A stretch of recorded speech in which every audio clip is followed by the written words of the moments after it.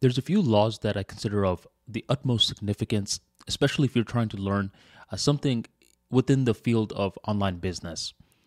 Because with online business, it's one of those fields that I believe are attracting a lot of short-term players. These individuals often want to win quick, and a lot of their paradigm is centered around how can I build up to a certain degree so I can eventually sell the company. The behaviors that these groups of people have is way different than someone who is, let's say, building for 10, 20 years. So if you're over here building for a larger span, it's going to require a different set of behaviors than the short-term players. Now, what are some ways that we can learn about long-term principles? I believe one law that we need to understand is that you need to feed the web first. This was a brilliant idea by this gentleman named Kevin Kelly, who wrote the book Out of Control. I highly recommend checking it out, which pretty much talks about how it's fascinating that when you study the evolution of a technological system, it mimics a biological system. What's stunning about this is that if you can, in some ways, study biology, you're over here learning what to do better for the technological systems that you're creating. Technology plays a huge role in whatever business that you are participating in.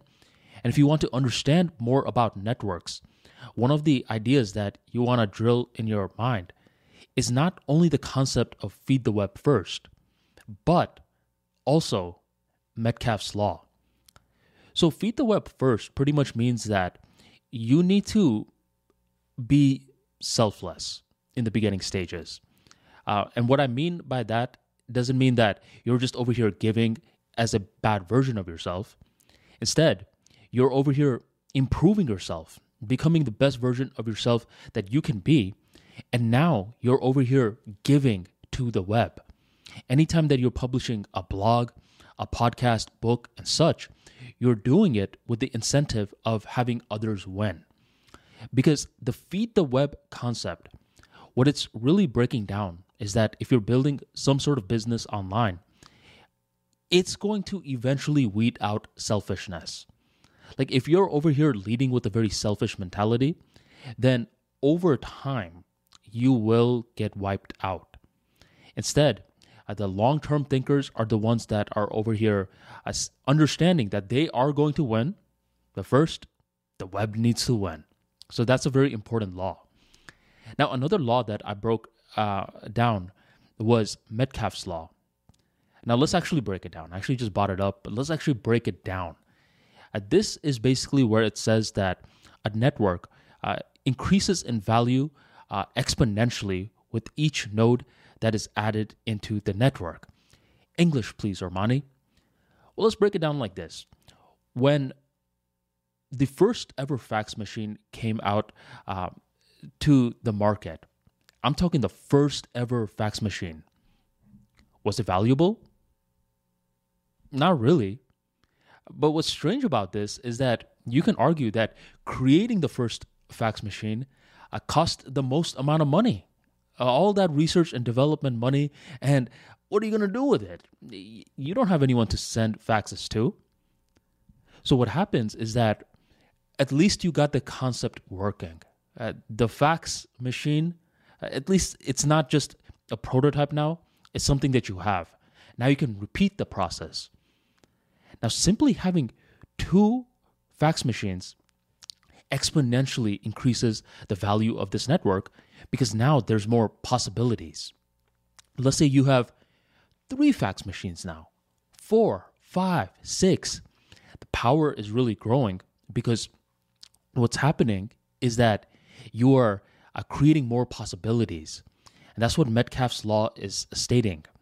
In the beginning stages of a network, you're not necessarily noticing the value of it, but the more and more nodes, aka points of connections that you are adding within the network, the more that it grows in value. Why is this important for online business? It's very important because what exactly are you doing with content? it doesn't matter what type of business you're trying to create, having some form of content is very strategic and it's very smart, because content does not follow the rules of matter, where matter, for the most part, like this mouse, for example, it's going to degrade over time. But with content, it doesn't degrade. So any business that's over here creating content is setting themselves apart. I saw this actually in Tampa. So in Tampa, the business community is very diverse. There's people around my age in the 30-ish range. Then there's people in the 40-ish range, 50-ish, and 60-ish. There we go. And what I noticed was that there was this one gentleman, he's roughly 50 years old. And I've been seeing his face on a lot of these little billboards in Tampa. And he's suited up, he's looking fresh. I'm like, I see you, homie. And he's really investing into billboard. And I was like, okay, I see you investing in billboards. But in my mind, I'm thinking, billboards, I guess it'll work for his law practice. I mean, who knows? He knows his market better than I do. I don't know much about law. But then one day, like, he also owns this coffee house in Tampa where he's hosting a lot of these networking events. And I was just like, how's your law practice going with, like, what you've been doing, like the strategy? And he's like, this billboard stuff is good. I mean, this is what the other lawyers told me to do. But you know, one thing that I've been doing that's really been helping me out? I was like, what's that? He's like, blogging. Blogging? Blogging, Armani. Because here's the thing. There's a lot of people, when they are in trouble, they're curious. They're like just searching for answers. Sometimes they'll recall the billboard of me, and then they'll, like, you know, look me up or whatever. But a lot of the times, they're going straight to Google for the answers, and there it is, my blog that is specifically answering their question. Now, once I already answered their question, they want to work with me. So I was like, okay. And he's like, that's not it. Blogs that I wrote from months back are helping me out. And I was like, so from months back, it's still bringing you in clients today? And he's like, yeah. But if he's smart, he shouldn't just stop there. The more content pieces that he creates, eventually he has something that a billboard will never give him. You know what that is? Hyperlinks. See, this is what changes new media from traditional media. Hyperlinks. This is when you can link pre-existing content with new content. You know what this means? Time does not exist for someone who is leveraging new media. So this lawyer is really smart, because where all the other lawyers are over here just using billboards, this guy is getting strategic, and he's doing a thing called education-based marketing. See, I'm a big fan of education-based marketing. The type of marketing I don't like is the sleazy one. And every now and then, like, I could sense the sleaze from certain people. It's like you're talking to them, and you want to be very wary of saying certain phrases around them, because once you say a certain phrase, it's like there's this script that just gets activated in their brain, and then they go on this long spiel about whatever they're trying to sell you. And I know someone like that. I was like, Armani, like, you should build a community, man. Like, the community is like one of the best things you can build. Now, all of us have certain polarizing business opinions. And I believe one of my most polarizing business opinions is that communities are overrated. You tell that to someone, they'll be like, what? Communities are the future. And it's like, no. For you to invest in a community, homie, you're pretty much creating another job for yourself. But I'm not going to go down that rabbit hole right now. I'm basically talking to this guy, and anytime I even bring up the word community or group or team, something like that. It creates these little activations in his brain, and he just starts going off in this spiel. And I know that he's trying to sell me because he runs like one of these community managerial stuff, and he's trying to get me to get into his service. And it's just annoying. It's not as though it's like a smart thing or whatever. Maybe if he takes it as a numbers game where he approaches, let's say, 10 to 100 people like me, I'm pretty sure 1 to at least 10 people are going to say yes. But each time for me, I'm like, oh man, like you're so annoying, bro. It's like an approach that I would prefer more was if you were just educating me on communities from your lens. Like I should have no clue that you are trying to sell to me. Okay? Teaching and selling are very similar. Like anyone wants to learn. They just don't want to feel like that they're learning. Okay? And a lot of people want to buy. Like I bought this. This is like one of these little light lamps for the background. I wanted to buy it. But I didn't want someone to be like, hey, sir, you got a couple of minutes? Why don't you buy this from me? I wanted to make the decision. You see? And that's where the education-based marketing is so freaking smart. This lawyer that I was telling you about earlier, he's really smart also because he's just an entertaining guy. He's a very I believe he was from New York, and I noticed a lot of people from New York talk to you like one of the guys. They're not using these fancy law jargon or anything on you. They're just treating you like someone that you should be able to speak to, like a friend. That's the way that I like the way that he communicates. And I believe that's a competitive advantage that he has from the other lawyers within the Tampa Bay region. And this brings me to another concept which I believe is very important, and it's underrated. Earlier, I was breaking down education-based marketing, but I think what's more important is to understand that education and entertainment are meant to be friends, not enemies. But for some reason, growing up, we viewed them as enemies. It could be because Miss Shepard, your teacher, would be like, hey, Jacob, quit laughing so much. This is class, and it's not time for horseplay. Or whenever you saw someone that was, let's say, was entertaining, you're like, well, this guy isn't smart. But one thing that I'm noticing is that a lot of labels are beginning to fade away, and you are best if you are smart and you are funny. See, whenever I see someone who's very smart, I notice that they become a little negative. That's one thing that I've noticed. A lot of them are haunted by their intelligence.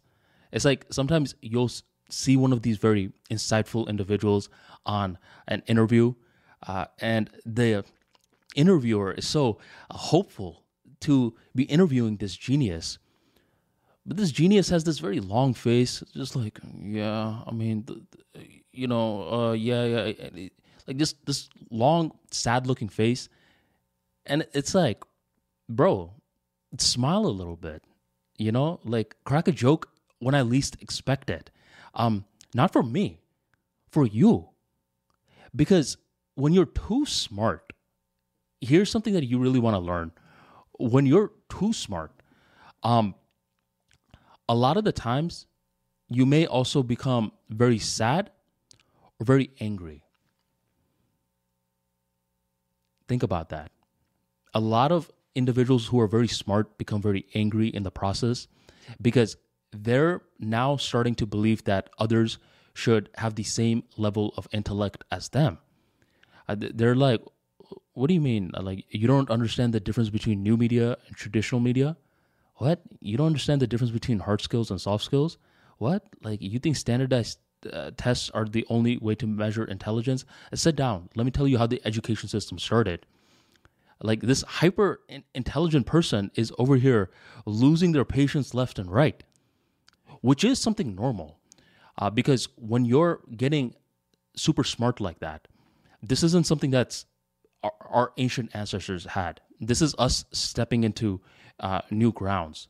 Like the internet is pretty much just a library that you can access at will. So if you want to get smarter, you're probably going to get way smarter than people of the past. One thing that we do a lot is we often glorify the past. We're like, well, someone from our era, they can never be like Da Vinci or Benjamin Franklin. Those guys were in a different league. I would argue that we're going to have plenty of Da Vinci's and Ben Franklin's, modern day polymaths. So we have all the resources in order to be the smartest generation ever. And along with the good stuff, there's going to be some bad stuff too.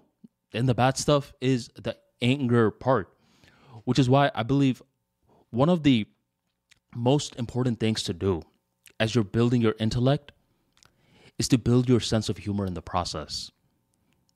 You're going to be like, sense of humor? What do I look like? Bozo the clown? Nah, dog. Like, I'm over here trying to get smart, not funny.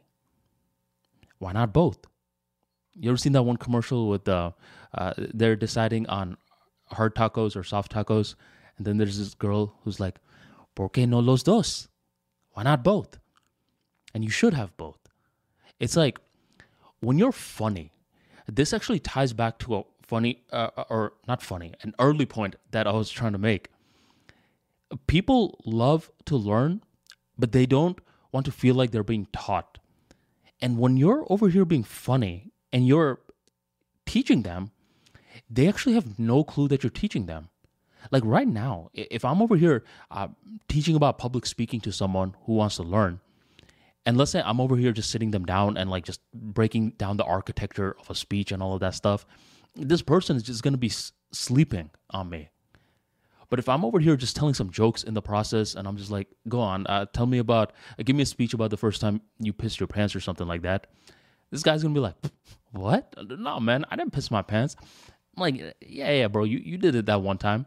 He's going to be like, oh, man, how did you know? And he's over here laughing and I'm over here teaching, right? Through the vehicle of humor. So being funny is one of the best ways to teach.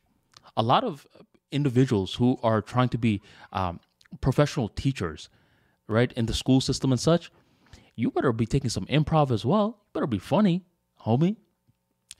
And not only is humor great for getting your message heard by others, another thing that humor is really good for is it builds thick skin. I used to know two brothers. Like one guy was like this mean guy, right? And the younger brother was this laid back guy. And I recall the older brother, the mean one, would always insult the younger brother's wardrobe. And he wouldn't just do it within us, the friend circle. Instead, he'd do it in front of outsiders as well, which, by the way, is a snake move. You don't roast your friends, especially your sibling, in front of outsiders, but that's what he's doing. And he's over here just going in on his little brother's wardrobe. He's like, look at your shoes, man. You're wearing lugs. Who wears lugs anymore, bro? It's 2020, man. Come on, bro. Look at your shirt, bro. Look at your hair, bro. And the little brother is over here just laughing away. He's just like, ha, ha, ha, ha. And it's not fake laughs. It's like a real laugh that you could sense. And, afterwards, like I go up to the guy and I'm like, bro, it doesn't bother you when your brother's over here insulting you like that? And little brother's like, insulting who? I was like, insulting you. And he's like, oh, that's just my big brother being an idiot. And just like that, he just showed why he has thick skin. See, imagine in an alternate scenario where the little brother didn't have a sense of humor and he wasn't viewing his brother as a joke. This guy may be haunted. He may be like, man, I wonder if I actually have like mental health issues from this big brother. And he's over here, the little brother is over here spending the next couple of weeks to the next couple of months, like waking up in the morning, doing mantras, doing affirmations and such to prove his self-worth.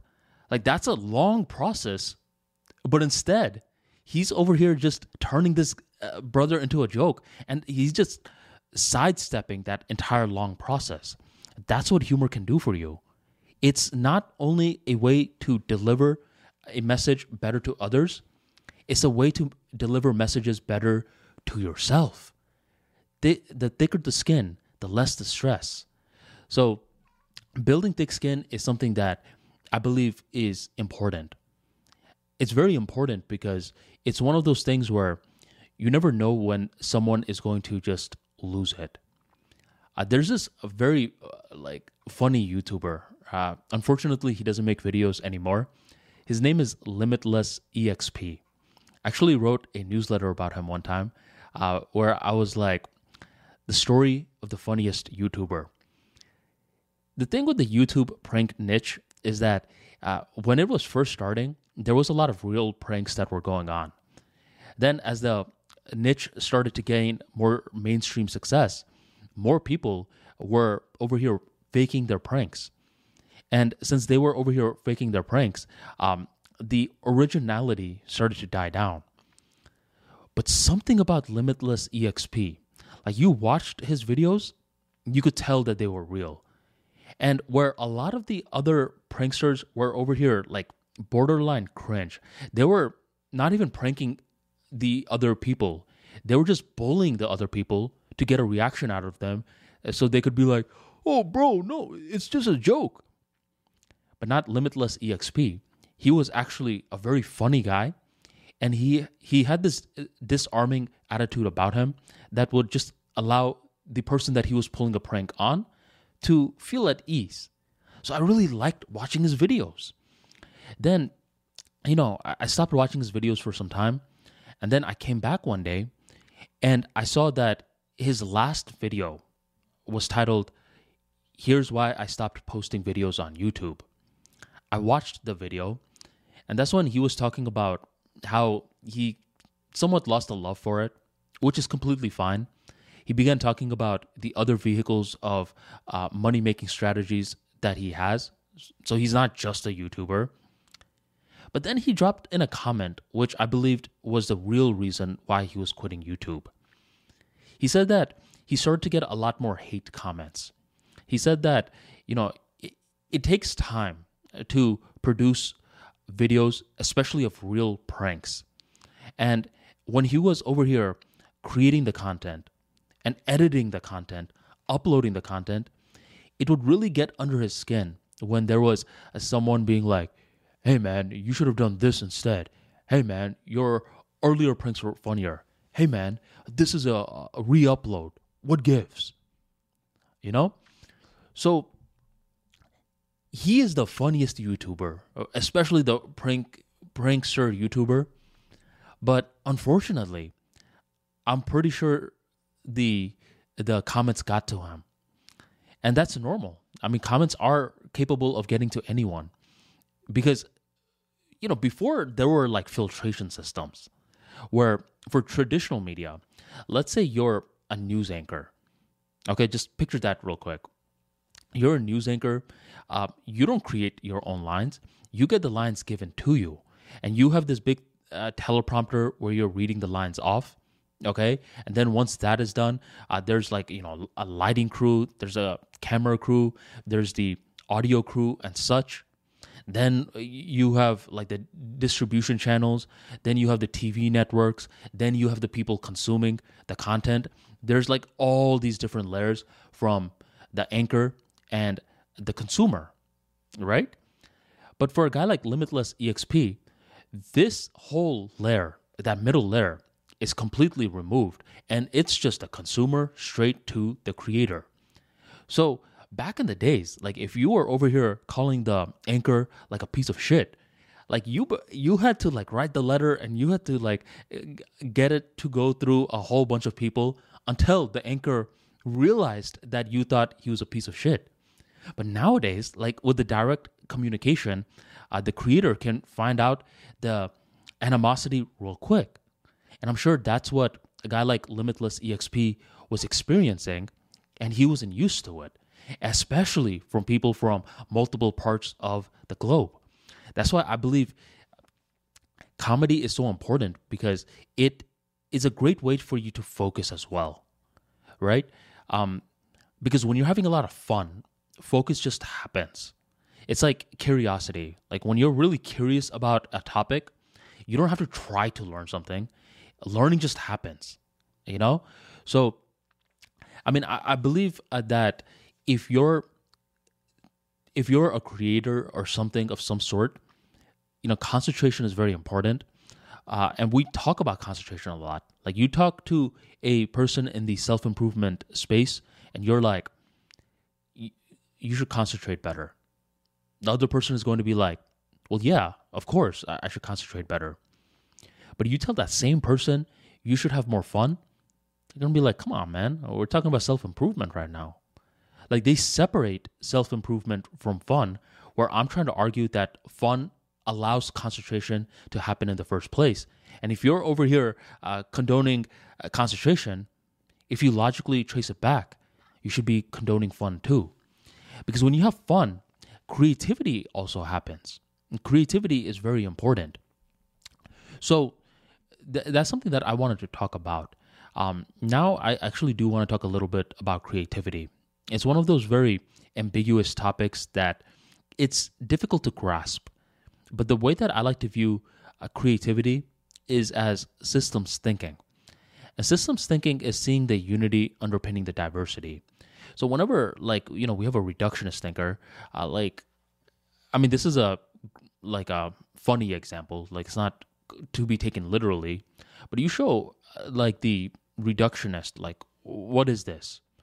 They're going to be, and by the way, for anyone that's listening, I'm sticking up my palm. They're going to be like, well, let's break it down to the molecules. Let's break it down to the bones. Let's break it down to each finger and such. They're just breaking things down. While a systems thinker will first be like, it's a palm. Okay? They're going to start off with that.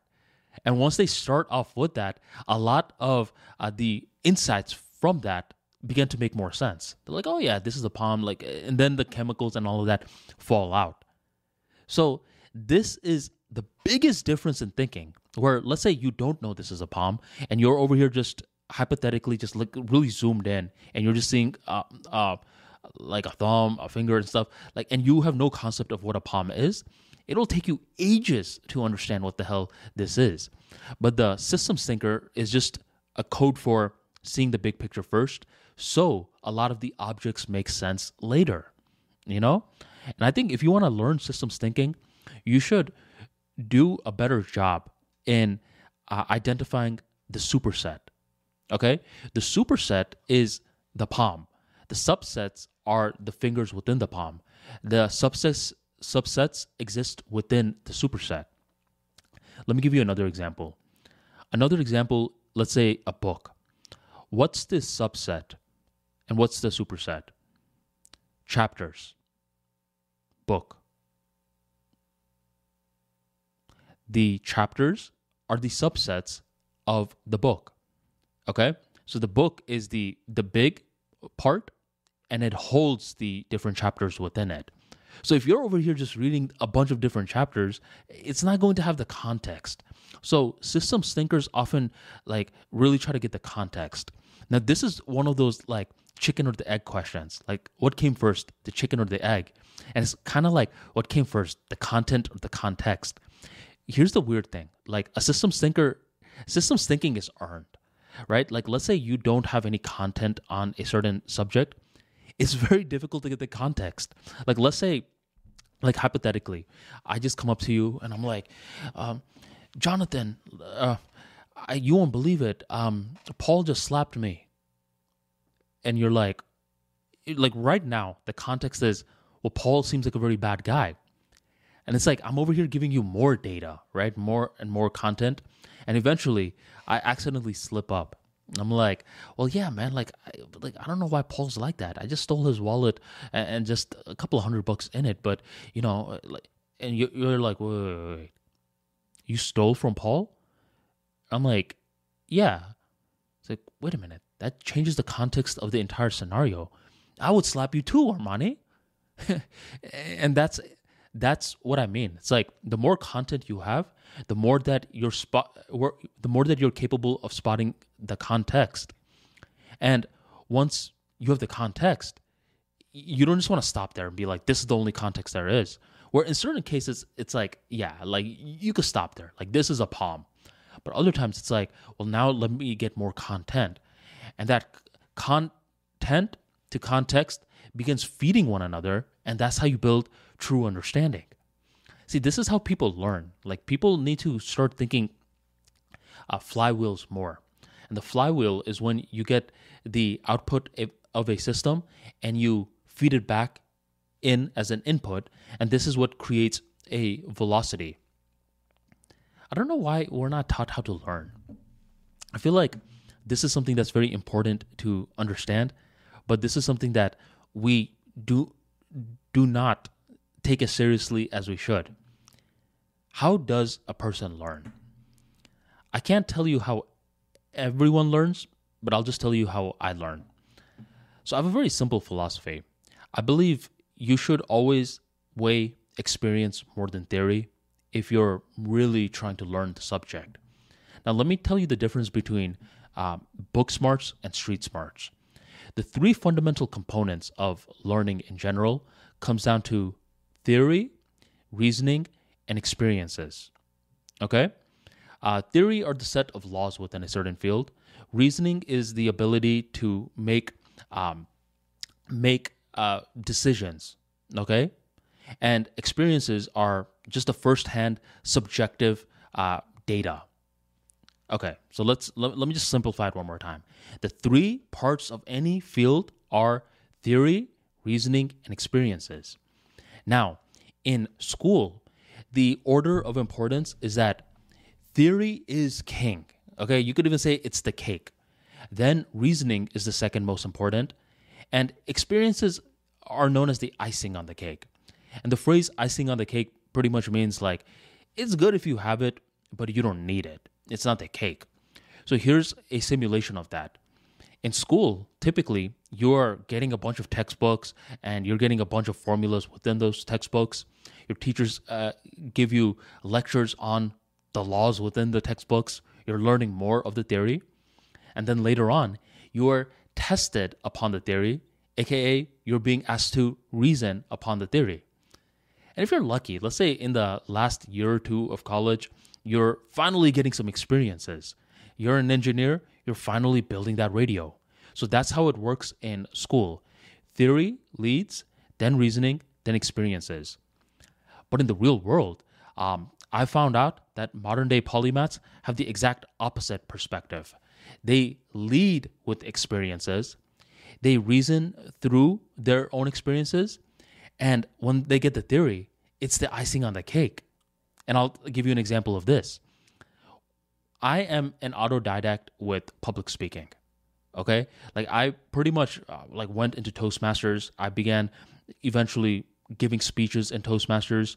I started to work on the different positions within Toastmasters, such as planned speaking, impromptu speaking, evaluations, being the Toastmasters timer, all of that. So I'm getting a bunch of experiences, and eventually I'm capable of reasoning within my experiences, right? Like sometimes my heart is beating really quick right before a speech, and I'm like, the last time that this happened, you had to make your body big, you had to smile, and suddenly the perception towards the racing heartbeat changes. So I'm over here like reasoning through my first-hand experiences. And later on, as I was doing my public speaking journey, eventually I ended up working with this public speaking coach who's in Largo, and he wrote a book. And he's like, Armani, you have to read this book first, and then we'll begin our first session.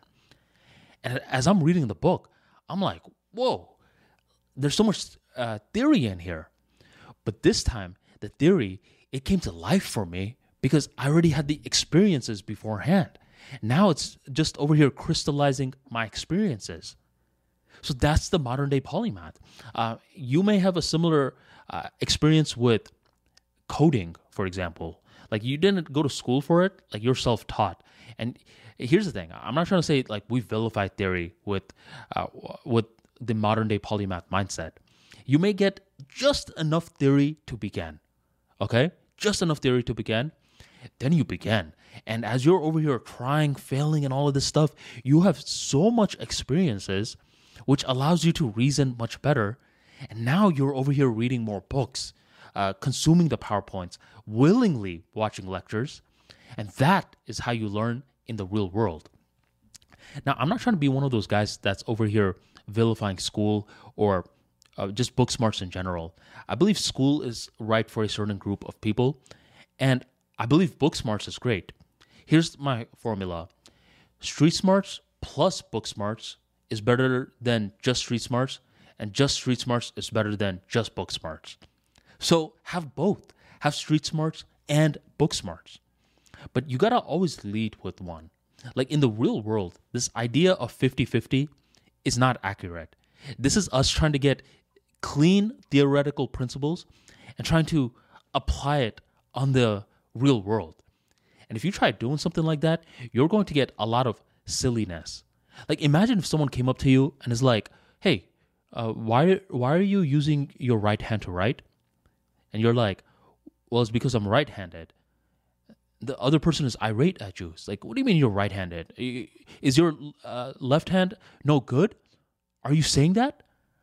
And you're like, no, I like my left hand. It's like, then you will write with your left hand at times too. You write with your right hand sometimes, and your left hand sometimes. It needs to be equal. Now, this guy may have the right intent. He may have the right spirit. But is that something that's reasonable to ask of you? No. It's because things are not 50-50. One side leads and the other side amplifies. Okay? So this is the way that I like to view it. I'm a right-handed guy. Okay? But let's say I'm chilling in a bus stop at night at the middle of nowhere. No one's around me. And I'm just waiting on this bus. And I'm like, where is this bus? I'm a little scared. I mean, this is such a bad neighborhood. And eventually, there's this guy with a hoodie, a black hoodie, covering his face. You can't see him.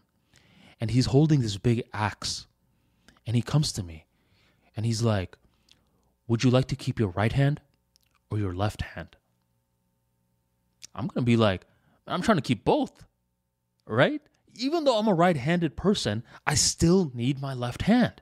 It's because the left hand is needed for other things. The left hand, like I still shoot a basketball with the left hand. The left hand amplifies. You see? So it's not as though it's book smarts versus street smarts, which is better. It's like my philosophy is you lead with street smarts and you fill in the gaps with book smarts. Just study enough theory to begin, get the experiences. No one can take that away from you. Reason through your experiences. Then as you're trying to reason through your experiences, every now and then you're going to get certain gaps. You're like, man, I can't understand that. Like, what do I do? And then you're going to see that there was a book that's specifically written for this pain point. Or it could be a blog. It could be a YouTube video, a podcast. Now you're over here getting the theory, and you enter back into the field smarter. See, this is what I like. Lead with street smarts, amplify with book smarts. Notice I'm doing something, by the way. I'm using the word amplify because here's what I noticed. Earlier, I was talking about 50-50 is an illusion. One side often leads, the other side amplifies. But if you say one side leads, the other person or the other position is a sidekick, something about that phrase, sidekick, like really hurts someone's pride. And it may not hurt someone's pride in the beginning stages, but the more that they're over here working, the more that it eventually hurts their pride. And you see it in sports all the time. It's like if you've ever watched basketball and you see a guy like LeBron James with a guy like Kyrie Irving, you'll notice that both are great. Like, granted, LeBron James is like a generational talent. He may be like like really high up there. Well, he is. So people just naturally say he's the leader, but it's not like Kyrie Irving sucks. But the media will often frame him as the sidekick. And the beginning stages, like you're over here going to a few finals, but after a while of you, Kyrie Irving, being a generational talent as well, just constantly being called a sidekick, it hurts the pride. And eventually you're like, man, I'm requesting a trade, right? So this just happens, but this shouldn't happen. In certain interactions, one thing means a lot more to them than the other person.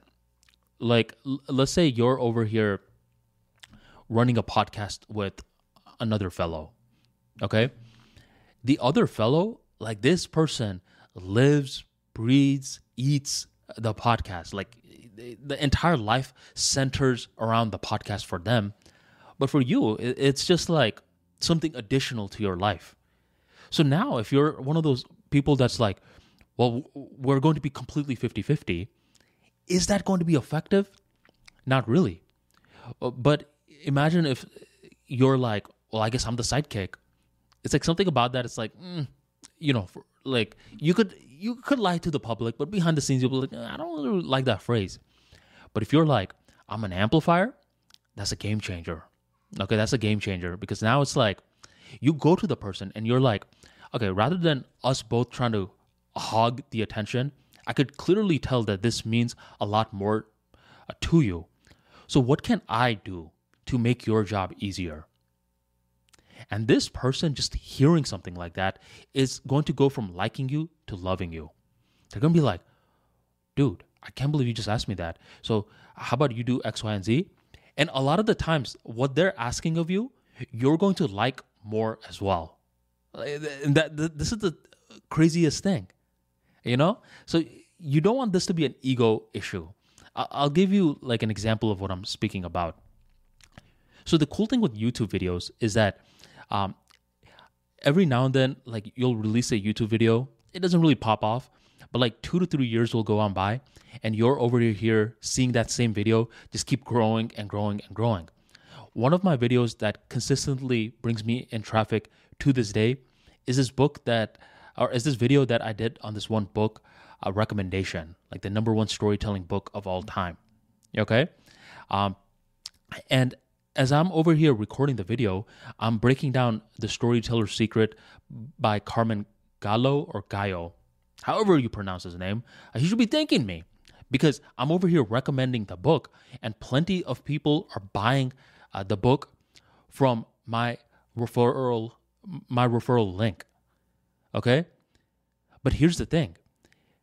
The thing with Amazon's referral link is that, let's say they click that link and they buy The Storyteller's Secret from my link, and then they're like, I could use some toothpaste as well. Since I'm on Amazon, I might as well buy some toothpaste. How about this vacuum cleaner? It's on a deal.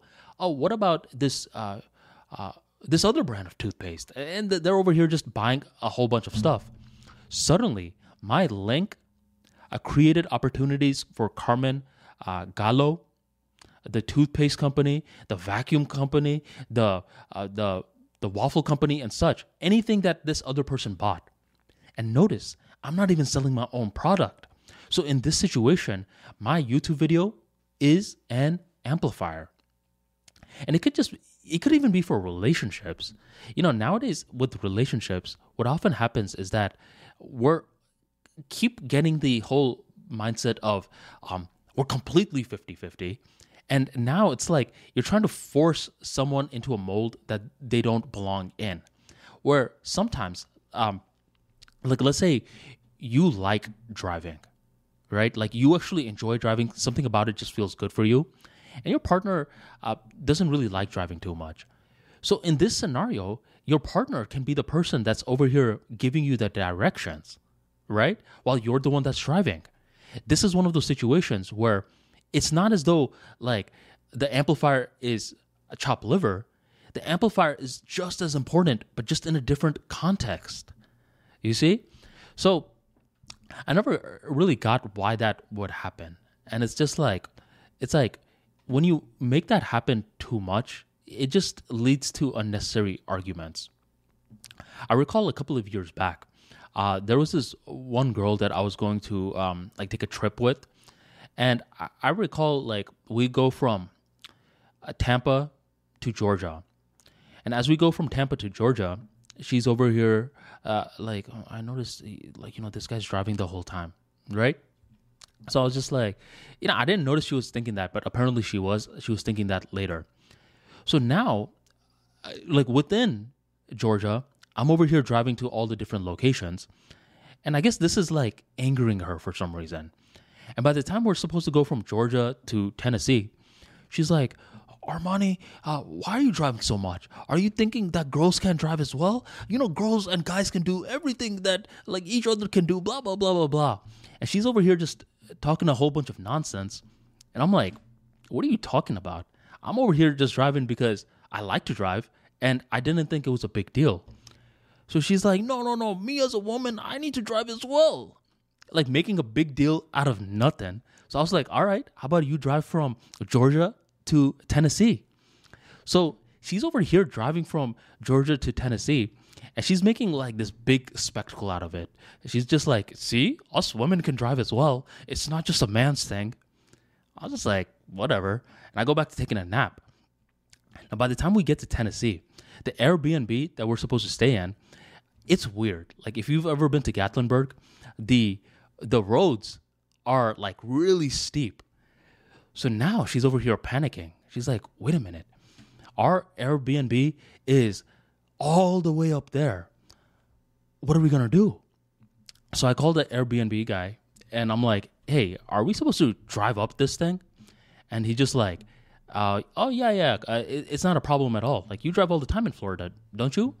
I'm like, well, yeah, man, our roads are flat. It doesn't look like a damn mountain, And he's like, no, don't worry. You could do it.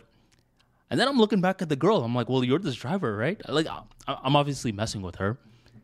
And that's when she's panicking. She's like, no, I can't do this. Oh, no. She's over here so nervous. And I'm like, no, I'm going to do it. But, oh, okay, I see. So you can't always drive, can you? It's like she can drive, but like she over here painted something that wasn't accurate. Now she got caught. It's like you can't just want more responsibility when things are going well. You should also be able to get that same amount of responsibility when things are going bad. So afterwards, I was just like, all right, whatever, get in the passenger seat. I end up driving up there. And once we're up there, she's not talking reckless because if she's talking reckless, I'm going to be like, how about you drive down? But at this point, it was just like, she understood something. She's just like, I don't know why I made a big deal out of this for no reason. I mean, he was over here driving. He wasn't over here making a big deal. I was over here, reading off the GPS every now and then, which you don't even have to do a lot for long trips. Long trips, you're pretty much on one road for 50 miles. So you're not even reading it off too much. So she had the perfect job. But since her pride got to her, oh, I don't want to be a sidekick, she ended up looking like a fool. And eventually it's like, you don't want to do that. So this is where a lot of politics often happen. Like politics and disagreements, you know why it really happens? Because people are unsure of their positions. Okay? Just think about that. Like there's this thing where every now and then, I notice some virtue signaling that goes on. Where let's say I'm going to like a 5-star restaurant, not just a regular restaurant. I'm like, this is a 5-star restaurant. I'm paying $70 per meal plus expected gratuity, not like optional. It's like they're throwing that into the bill. So I'm over here expecting good service, right? Like really good service. I one time go to this seafood place and some of the food is really greasy and stuff. And it's like, I need some water and I'm done with my water. And no one is freaking coming to me asking me for more water. And eventually, I have to get up and do all of this stuff and ask someone for water. I have to because if you go to a fancy place, to find some of these waiters is difficult because they're selected to a certain table. So you don't want to be the guy that's going to a waiter that's over here serving 30 people and ask them for water. It's like you really kill the momentum. So eventually I track down this guy and I'm like, my friend, can I get some water? And he's just like, yeah. But afterwards I'm thinking like, I'm over here paying you all this money and you're not even going to give me the experience. And every now and then I'm over here like, telling this story to someone and they're over here being like virtue signaling with me. Oh, it's not that big of a deal. Like I could get the water myself. I was like, that doesn't matter, bro. I'm talking about the principle of the issue. It's like, imagine this. Like, imagine you run a podcast and you hire someone who is supposed to be editing your content for you. So you hired this person and they expected to get paid the full amount, right? Right. So once they give you back the final cut, you're watching it back and you noticed that they missed 3 particular parts that they should have cut out. So now you're like, hey, bud, it seemed like you missed these 3 parts. What do you want me to do? And the guy's like, hey, my friend, I'm actually at my wedding right now. Do you mind doing it? And it's not that difficult. You literally just click Control-B, delete. So you do it. Then the next time you give this guy your raw footage, he once again makes the same mistake. And then he's just like, can you do it? And you're like, okay, I'll do it. But please, my friend, don't let this happen again. So you do it again. And he still expects the full payment. Another time it happens, and now you're getting irritated. You're like, no, bro, you do it. You're over here venting to someone, and they're like, well, what's the big deal? Why don't you just do it yourself? It's just Control-B and delete. And it's like, bro, you are missing the freaking principle of the matter. I am hiring this person to do the task. I am hiring them. That is my label. They do the work. That is their label. Anytime there's little fuzziness that's going on, that's when a conflict is bound to happen. Okay?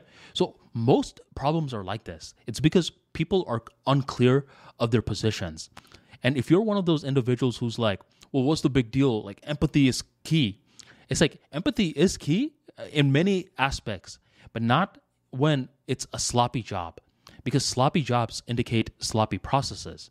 And you're over here stacking up these sloppy processes over time, then eventually what's going to happen, and mind you, I'm not kidding, you go to a hotel one day, you're having a long, freaking year. You're waiting for this 2-week vacation with your family and stuff.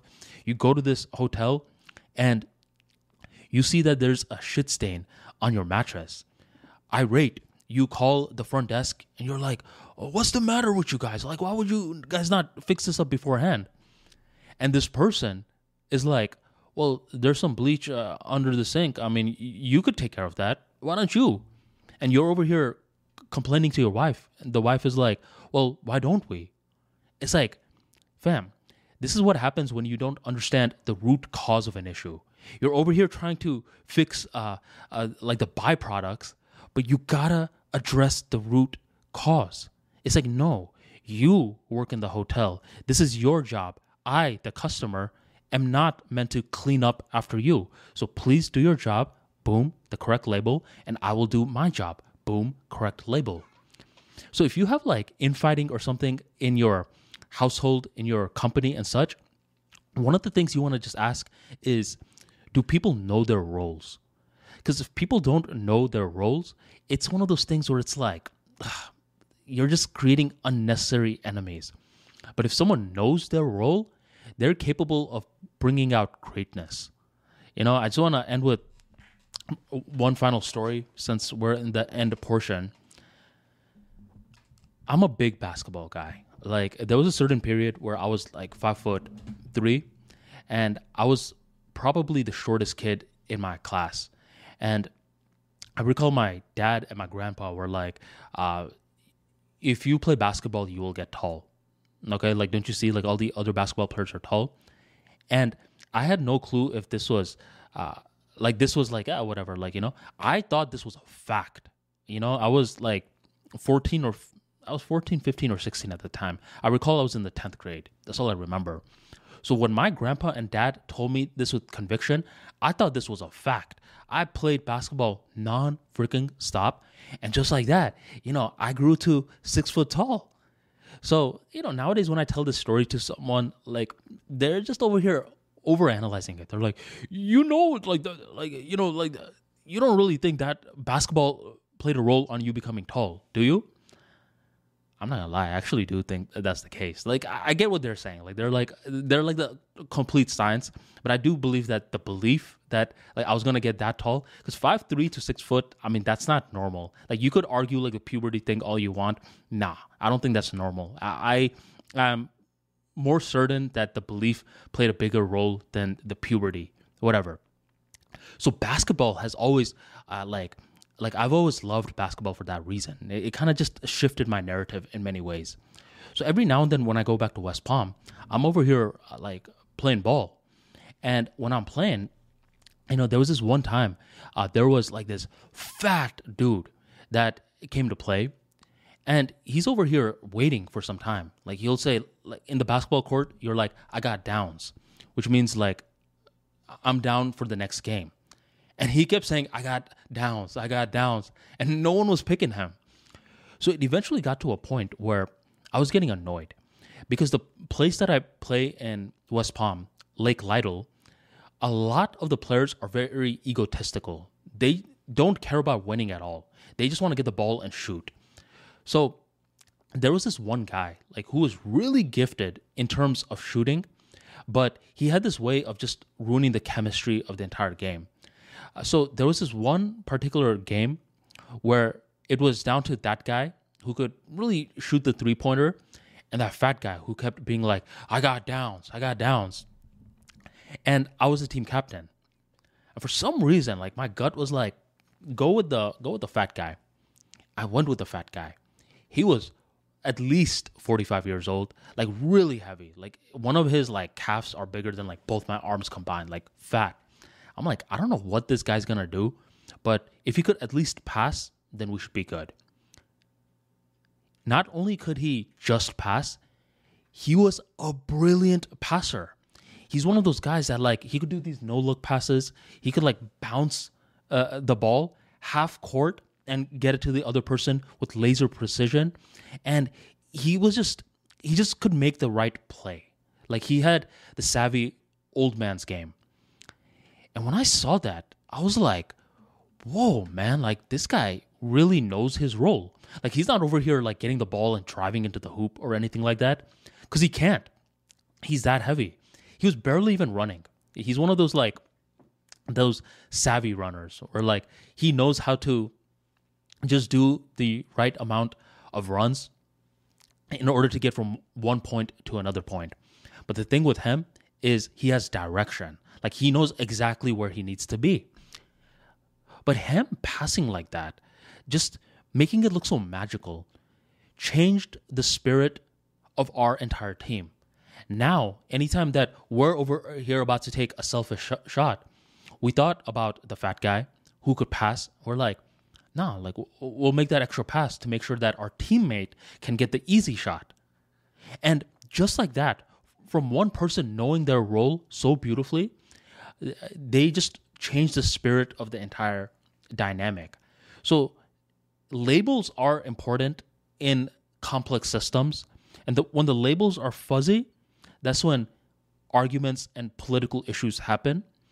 And one of the best ways to bypass that is to be very clear in your language. Like, what do you do? Okay? Like, what do you do? Or better yet, what do you want to do? Like, if I'm telling that big man right there, hey, bro, go dunk the ball, he's always going to look like a buffoon. Like, I don't think he could even touch his toes. So that's not the right thing. But if I ask him, like, what do you want to do? He's like, I want to pass. We're like, you want to pass? Like, our team needs passers. And now it's a synergistic relationship. Not many people think about how both of us can win in an interaction. A lot of times they're thinking, well, how can I win? But if you're like, how can we both win? And the unique thing is, you don't actually have to answer that question on the spot. A lot of the times you just ask the question, how can both of us win? And you just leave it unanswered. A lot of like the best life growth you'll have is asking questions and not answering them immediately. So you ask that question, and it's like some time goes on by, and you're like, wait a minute, there's a synergistic opportunity that's looking right at us. And then you propose it, and you know you have a synergistic relationship when the other person in their mind thinks, does he really mean that? And you in your mind is like, is he really going to accept that? Like, no way. Like, both of you guys are stunned. That's how you know you have a synergistic relationship. So I believe a large part of working better in teams and just dealing with people better is to know yourself very well. The better that you know yourself, the more that you are aware of your boundaries, and the more that you're aware of what you're open for. And by doing that, you know your role. So whenever you're going into different dynamics, you're seeing like, is this interaction even needed? Nah, but this interaction is. And once you're entering, you're capable of speaking in crystal clear language that gives other people clarity. Now they know their roles. And when two people know their roles, it's accepted. That is when synergy is created. So thank you very much for joining the Armani Talks show. And I'll catch you on the